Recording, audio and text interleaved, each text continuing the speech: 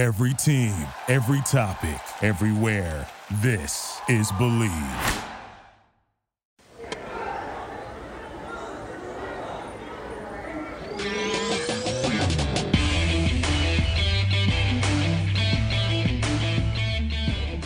What's going on, everybody? Welcome back to the podcast. This is episode 367 of The O Show, brought to you by Mayweather Boxing and Fitness, our new sponsor over at Mayweather Boxing and Fitness in Scottsdale. Mayweather Boxing and Fitness is an exclusive high-intensity fitness experience developed by the champ himself, formulated with the perfect combination of boxing strength and cardio conditioning intervals designed to make you look good, feel good, and leave you with more than just a great sweat. The best group boxing workout in the market, again, brought to you by Mayweather Boxing and Fitness. We got an excellent guest on the show today. He's been working in video production for over 20 years. He's the owner of Point in Time Studios.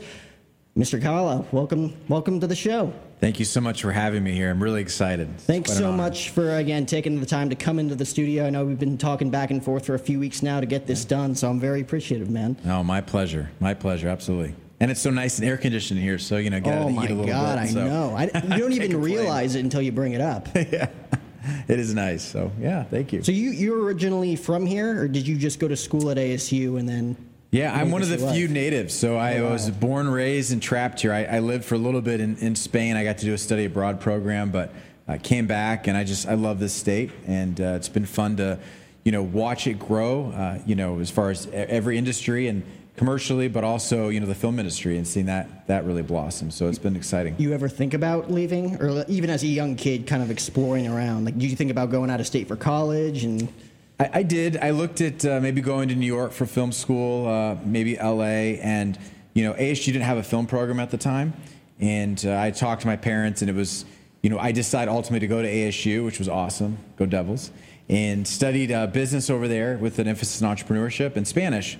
And like I said, lived overseas for a little bit, came back. I got a job at General Mills, which was a great job doing sales and marketing, but just found early on I just really wasn't living my dream, wasn't my passion. It was a great job, but being in a cubicle all day just didn't do it for me. I wasn't able to be creative. So about 3.5 years into that, I left and started Point in Time. Oddly enough, I was doing small jobs, like small corporate videos, and on the side, I was doing construction. It's kind of like the movie Office Space. That was me. I left the corporate America to do construction. Lost weight. It was fun. But the dream was to start my own company. And so it took me about a year to get going, get clients. And, the rest is history. We started doing video, got into bigger projects, more commercials.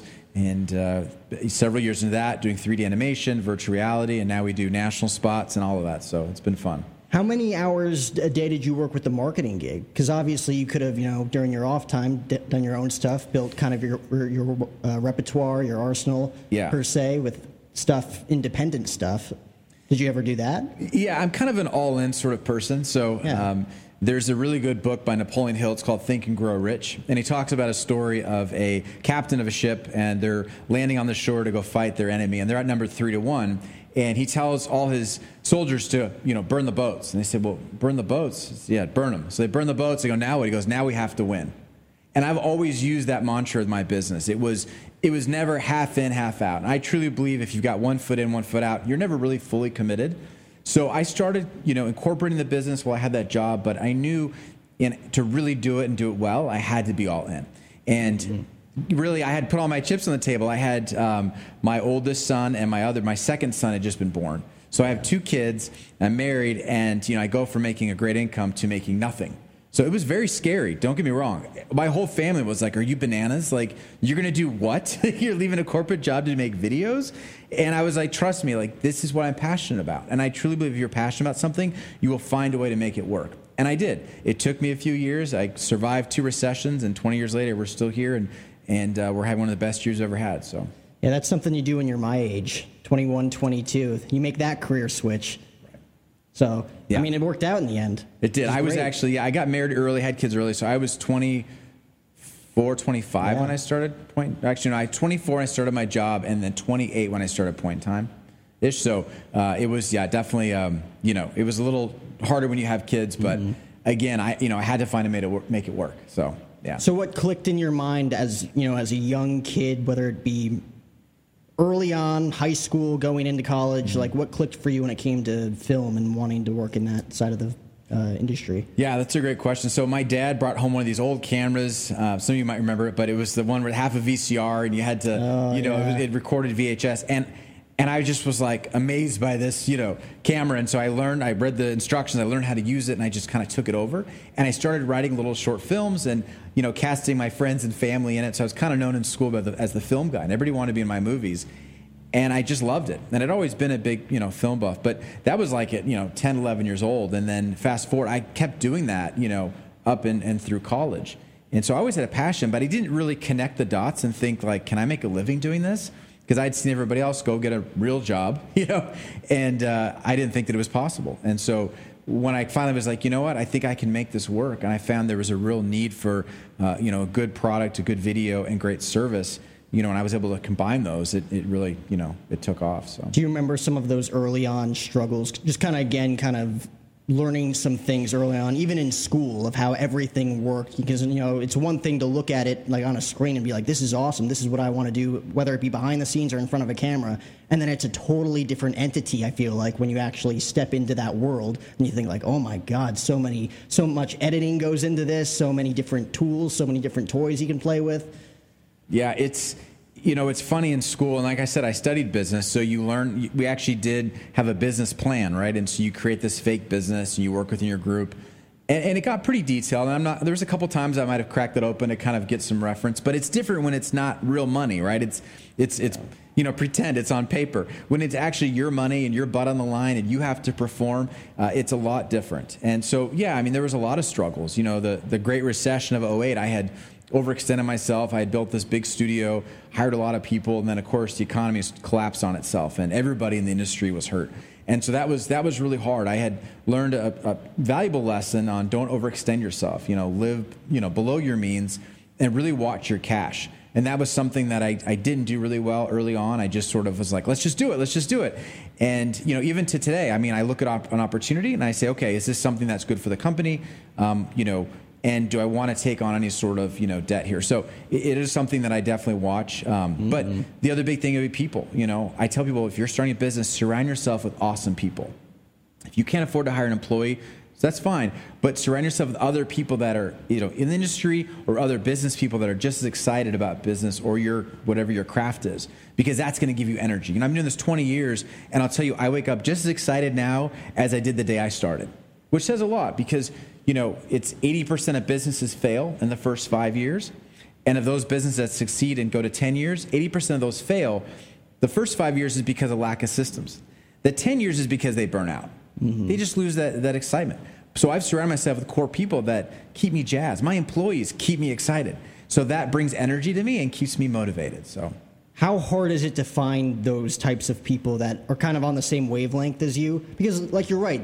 In one point in time, there was probably kids that you grew up with, making your way in the industry that were as passionate as you, and then they burnt out, and then you got to, find and gel with other people. So how difficult is it, surrounding yourself with people who have not the exact same mindset as you, because everybody thinks differently, but has the exact same mentality of like, this is what I'm going to do, and I'm going full force, full steam ahead? Yeah, no, so I think there's two parts to that. So I'm in a business group where I surround myself with people that are very excited about business in general, because I realized that I had spent a long time being an artist. I was very obsessed with the art, and I just wanted to create the best content, the best videos that I could. But I called myself a business owner, but I really didn't understand business. And so I made sure to surround myself with friends that knew business in lots of industries, and that were super excited about that. And then as far as my own staff, the issues that I had is I was hiring people that were great on paper, but didn't match the values. And so I had to step back and go, okay, what are our company values? And when I established those values, I got really clear on those. And so I hire, fire, and evaluate constantly by those values. Mm-hmm. And if somebody doesn't fit those values, it's okay. You might have a better opportunity somewhere else, and that's all right. But they have to match our values. And so I make sure to find, and those people aren't easy to find. I'm very picky who I bring into our company. But I'll tell you, we have a very low attrition rate. People stick with us because once they're in, man, they're just excited. And they're as excited as I am, and they bring that energy, and we bounce ideas off each other, and we're doing just the coolest stuff. So it is really, really exciting to be around those kind of people. But, they're out there. You just have to be really clear on what you're looking for.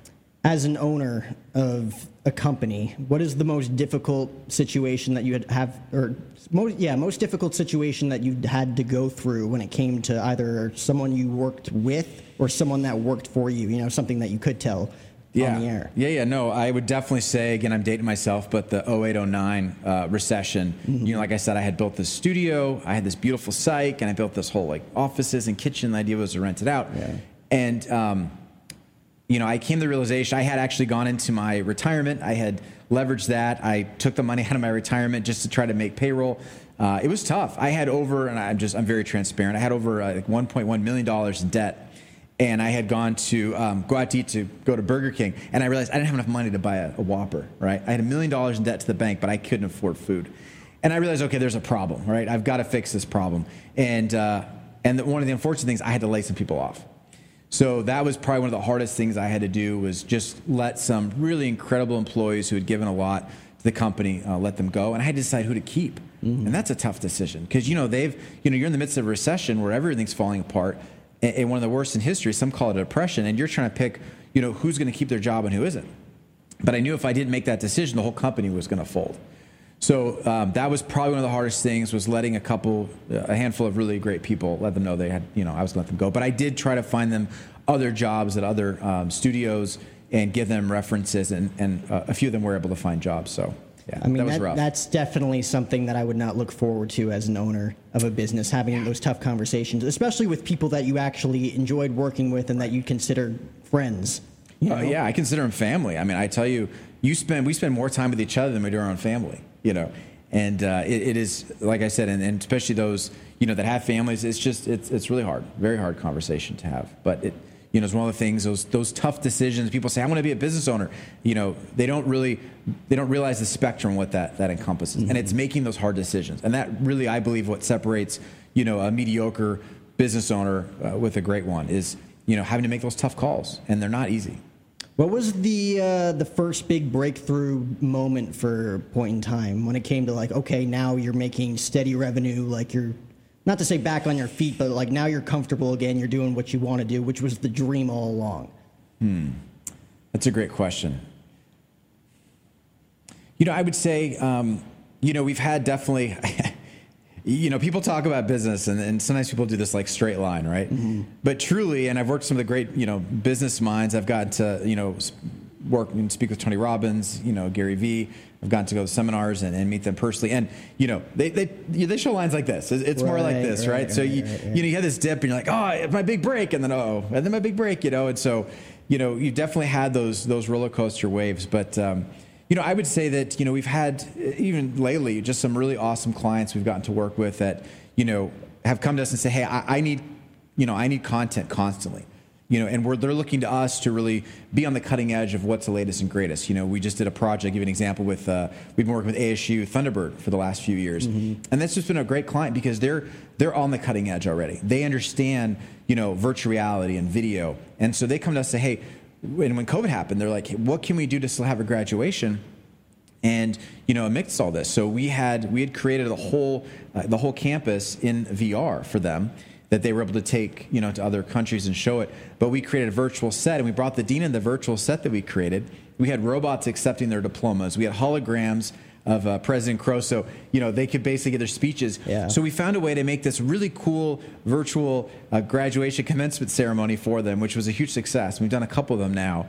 But those are great projects. That's a great example of an awesome client that we really enjoy working with. So talk to me a little bit more about the whole virtual reality side of it. I think we actually have a picture of you somewhere up on these screens. If Zach, you want to pull that up, of you actually in one of the, you know, in the virtual reality, so to speak.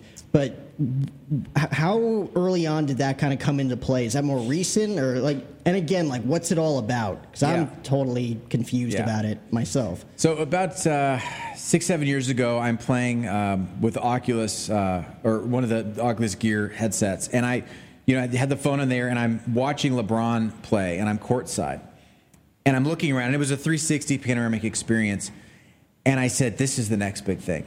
I mean, I am there. I am at the game. And because everything that we've always done with video, it's emotional, right? I want to evoke emotion. It's you know, experiential, and I want to put you in that environment. And I said, for the first time, like, I really, truly feel like I'm there. And so I said, this is the next big thing. How do we get into this? So I hired, I brought on some more people. I invested in the technology. And it's funny, a few months later, I'm building a house. And the person I'm building a house with said, imagine this flooring with these countertops and those cabinets. And they just give you like a little piece of tile. And I said, why is this not in VR? Why can't I just walk in and pick things? So I built this whole thing out, and it was a little bit ahead of its time. I flew around the country. I showed it to a lot of new home developers, and they were like, it's really cool, but it's just a little bit, it was kind of, I was selling the Porsche, right? So from there, I went, okay, what market could I really apply this to? And what I found was student housing was really, because I'm dealing with students, we're more accepting of the tech. And so we basically gamify the experience. We put students inside these buildings before they're built. They can play football, cornhole, but they can also tour the building, watch games in the Jumbotron by the pool, and feel like they're there. So that was kind of my first inroads into really doing a lot of VR. And I'll tell you, we did a project that was out in Spain. The owner had basically bought it out of bankruptcy. He was doing a full remodel. This is like 500 luxury villas. And he came to us and said, hey, I need a way to really market this and sell it. So we basically did the whole thing in VR.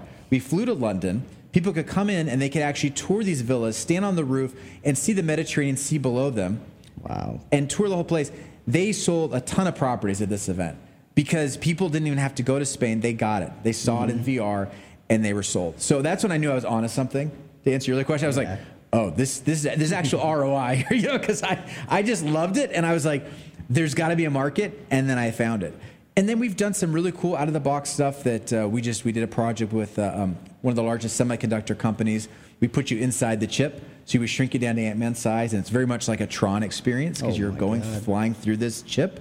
We're doing police sensitivity training. We put you in a domestic violence situation where you have to choose your own adventure, make the right decisions. You've got the full ambisonic sound, the heartbeat. So we're applying the storytelling we've always done with video and film and putting it into virtual reality and 360 experiences. So I'm super jazzed about it. It's fun. What was your first experience like with virtual reality? I mean, going back to that LeBron thing was just was incredible. And then, it's just really evolved from there. I mean, that was, I think, probably the first one. But people, we use the term VR and 360. So 360 is a full panoramic, right? So I think back to like even my days at Disneyland when I was a kid. I don't think this will have it, but they had the big panoramic screens around you, and you could fly over the countryside, right? And you're standing in this room, and you're looking around, and a few of you know what I'm talking about, and you're truly in the scene. So, and go back further, even, thousands of years ago, they see cave drawings, and they're panoramic. So 360 VR has been around for a very, very long time. Even the militaries use it for, simulations for the Air Force. But it's just now gotten to the point where the technology has become more affordable.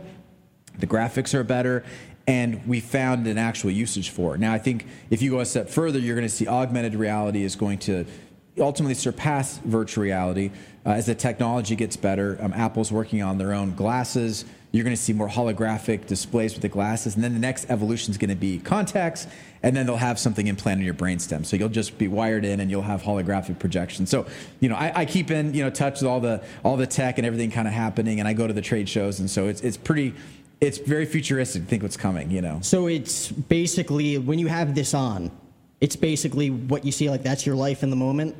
Yes. Like you see commercials of people doing it and they're just like, oh my God, it's like, it can't be like that. Yep. Is it? Think Minority Report. So, you'll be able to swipe, so I liken it to basically when I show my kids a payphone. I was in London, I said, look at this, like, what is that? I'm like, that's a payphone. It'll be the equivalent of your kids seeing your cell phone. They're gonna be like, Dad, what is that?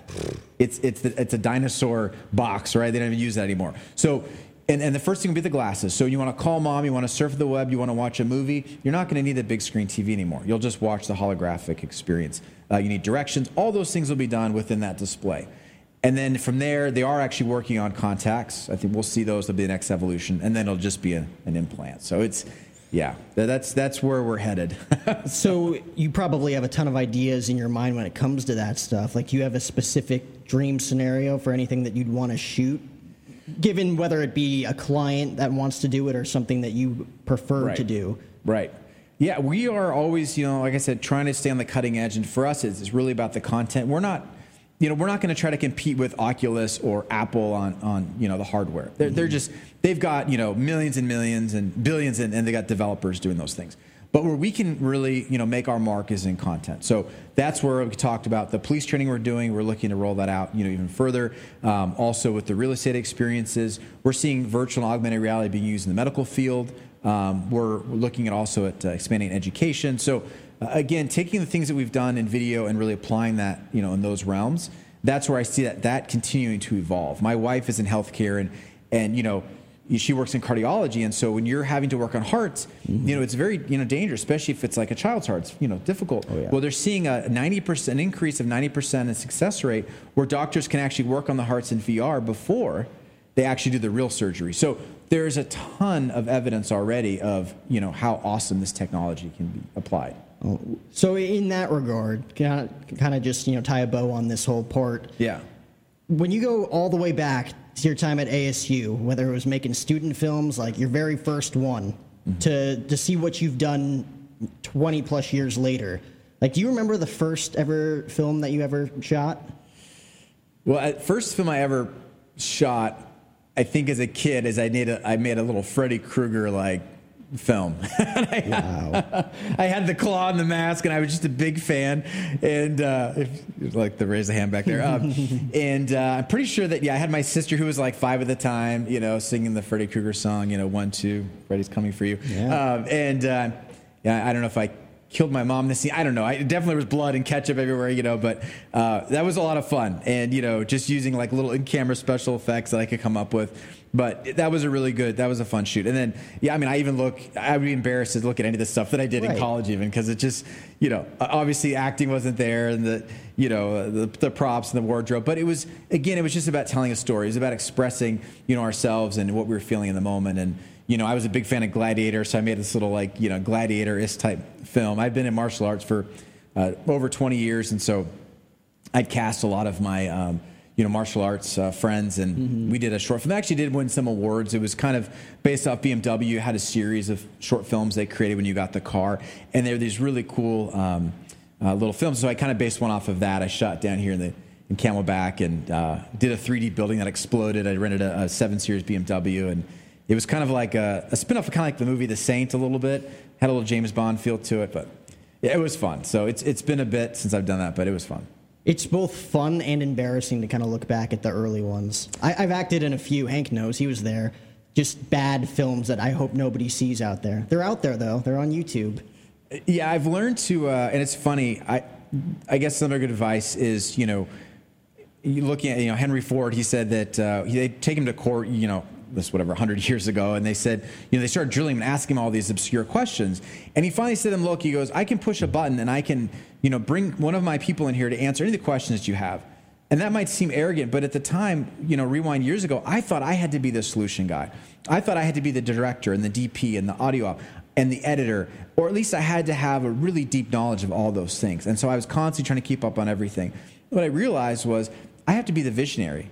Really, that's it. So I hire people that are much better than I am at 3D animation and 2D and being a DP and a gaffer and all those roles that go into making a film. So I look at what we're doing now.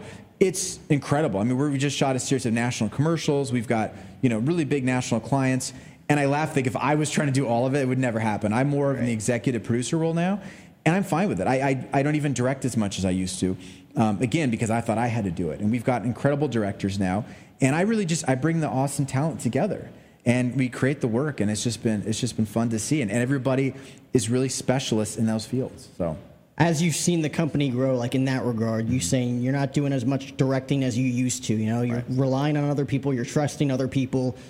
When that started to come to fruition more and more, was it easy to trust these people given, their experience and background? Because it's your baby, and then you're kind of giving it to someone else, and they have their own creative assets that they want to bring to the table. Yeah, it's never easy. I'll tell you that, I kind of like in my baby, it was like, oh, good baby's 10 years old, or, it's like a 2, like, oh, it can kind of walk, and then 10, it can, it's independent, and then my baby's 20, it's like, it's off in college now, right? So I have to check in on it a little bit, make sure it's okay. Do you need some money? It's kind of the same equivalent. But yeah, when I started hiring, even the directors was hard because that was kind of the last piece that was like, I have to be on set. I have to call the shots. I need to oversee the creative. And that only happened probably about a year and a half ago or 2 years ago, where we started bringing in other directors. And and I was more in a producer role. And I would kind of stay on set and watch and give some feedback. But more and more, as I trusted these people, and I saw like they really get it, and it might be where I oversaw maybe the creative or the copy and the creative writing, and then gave it to them. But what I realized was that I was limiting myself because I had told myself this story or this narrative that I had to do everything. Right.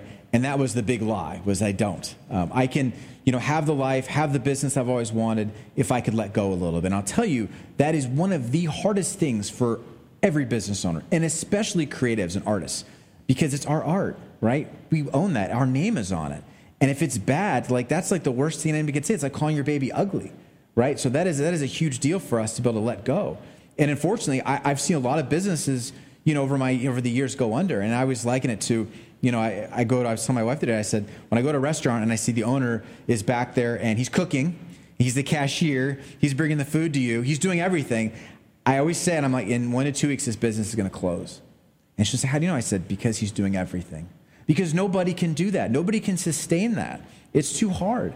But they're like, I can't trust somebody to cook that food. I can't trust somebody to run the register. And even though that person may mess up and there might be some challenges, you have to do that. And how you do that is be creating your values so you know what kind of person you're looking for. You have a great training program. You support them and help them. And then you can slowly step back out of those roles. And I liken it, taking those hats off. When you start a business, you're marketing, sales, accounting, finance. You're doing everything. Mm-hmm. How can I start to take some of those hats off? And there's some great programs out there, Strategic Coach by Dan Sullivan. And he always says, find what you're best at. What gives you passion? What drives you? What gives you energy versus what takes it away? And those are the hats I want to take off right away. Right. So, like accounting, that does not give me energy. Right. So. I mean, it gets to a point where there's going to be things we talked about burning out earlier on in the show. You're going to have to do all these different things, and if you don't take off some of these hats, it's all going to come crashing down eventually, which is something I think you've done obviously very well. And the last thing I wanted to ask you, I don't want to take too much of your time here. I don't want to take too much of your son's time too. He's waiting. But I think it's very important to talk about, I don't think there is a balance per se, but like if there was a balance, early on while you're growing this business, maybe not so much now, maybe you have more time. I mean, obviously you're here, your son's here, you brought him in here today, but back, 10, 15 years ago when you're starting this out and you're going through like the rough patches and everything, how did you manage balancing home life with professional life, given, ups and downs of raising a family at the same time of trying to raise a business? Those are great questions. So I'm an avid reader, and another book I'd recommend is The E-Myth. And I've got to work with Michael Gerber. He's a really incredible businessman, and he has a story about a pie maker. And the pie maker who grew up loves making pies. It's her passion. And if you've read the book, she starts her own pie business, and now she's making the pies, sweeping the floors, doing like we're talking about, doing everything. And years into it, she's like, I hate this. Like I hate making pies now. It's like the worst thing ever. And so when he teaches in the book is you have to create these processes and systems so you don't burn out, so you don't hate what your passion was. And so I'm constantly looking at that, going, how can I, keep doing this at a high level and still love doing it? And to your question about balance, it's almost like a myth. Yeah, balance. It's really counterbalance. There's another good book called The One Thing, and it's by the gentleman that started, Keller Williams. Yeah. And he talks about that, you have to pick one thing and to really focus on that one thing that's so important that doing everything else almost doesn't matter, right? And in the book, he talks about counterbalance. So what that means is if I'm going to go put in extra hours in the business, right, I'm neglecting something, right? Probably my family, not spending so much time with my kids. Right. So then I go, I'm not seeing my kids. Let's go on a week's vacation. Well, okay, now I just spent more time. I'm neglecting my business a little bit, right? So whatever that counterbalance is for you, there's no such thing as perfect balance. It just doesn't exist. It's a counterbalance. And so you have to understand that, hey, I'm going to put time into this. Well, guess what? Like we just got back from Huntington Beach. I shut it off and I was with my family. My wife and I were in Hawaii 2 months or a month and a half ago, and I told my team, you guys are in charge, right? Don't have a big party. Just you're in charge. If it's an emergency, you can get a hold of me. My phone's off. I'm not checking email. Because I knew in that moment, like, I need to put into my marriage in order for this marriage to prosper. I can't be checking my phone. And I've done that. And, my previous marriage, I was in Napa Valley. I'm on my phone, making calls. I'm in this beautiful countryside. Yep. You can't live like that. So you have to know when to turn it off and when to turn it on. And when you turn it on, be present. Because I'll tell you what, the whole thing about multitasking is a lie as well. you have to be present. So when I do something, I do that one thing and I do it well. I shut it off. So if you and I are talking, you come to my office, I shut my laptop and we're going to chat. When we're done, I'm back into what I'm doing. But this switch tasking it eats up time. So I don't know. Just general, tidbits of information, knowledge I've gathered. See, what if you miss an important call though? If you turn off your stuff, what if it's like the call of a lifetime, whether it be on like the family side or the business side, and you missed it? Hypothetically, I'm okay with it, and I'll tell you why. Because for instance, I'm on the beach with my son, and he comes. This just happened a couple days ago, and he's 15. Couple years. I'm on the age now where it's almost like, oh, I don't hang out with you anymore, Dad. And he's like, let's go play frisbee. My phone's in the room, so it could be Steven Spielberg calling me.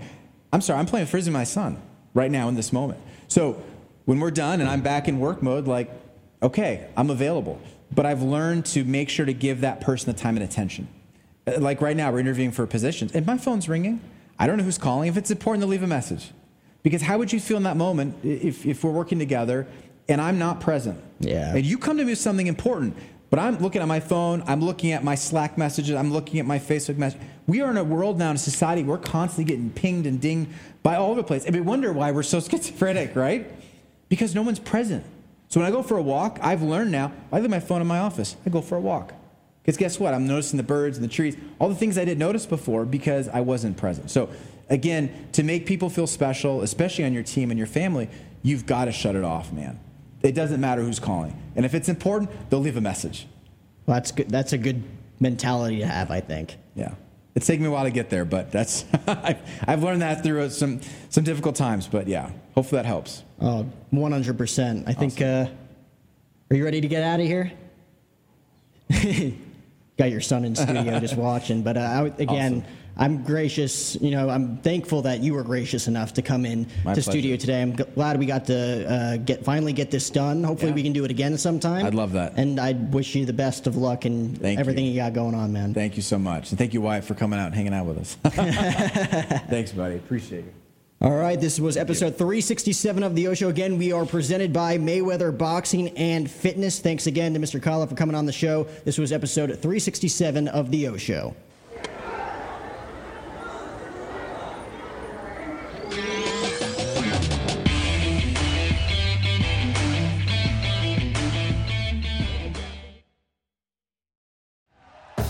Thank you for listening to Believe.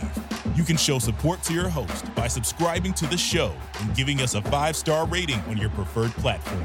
Check us out at Believe.com and search for BLEAV on YouTube.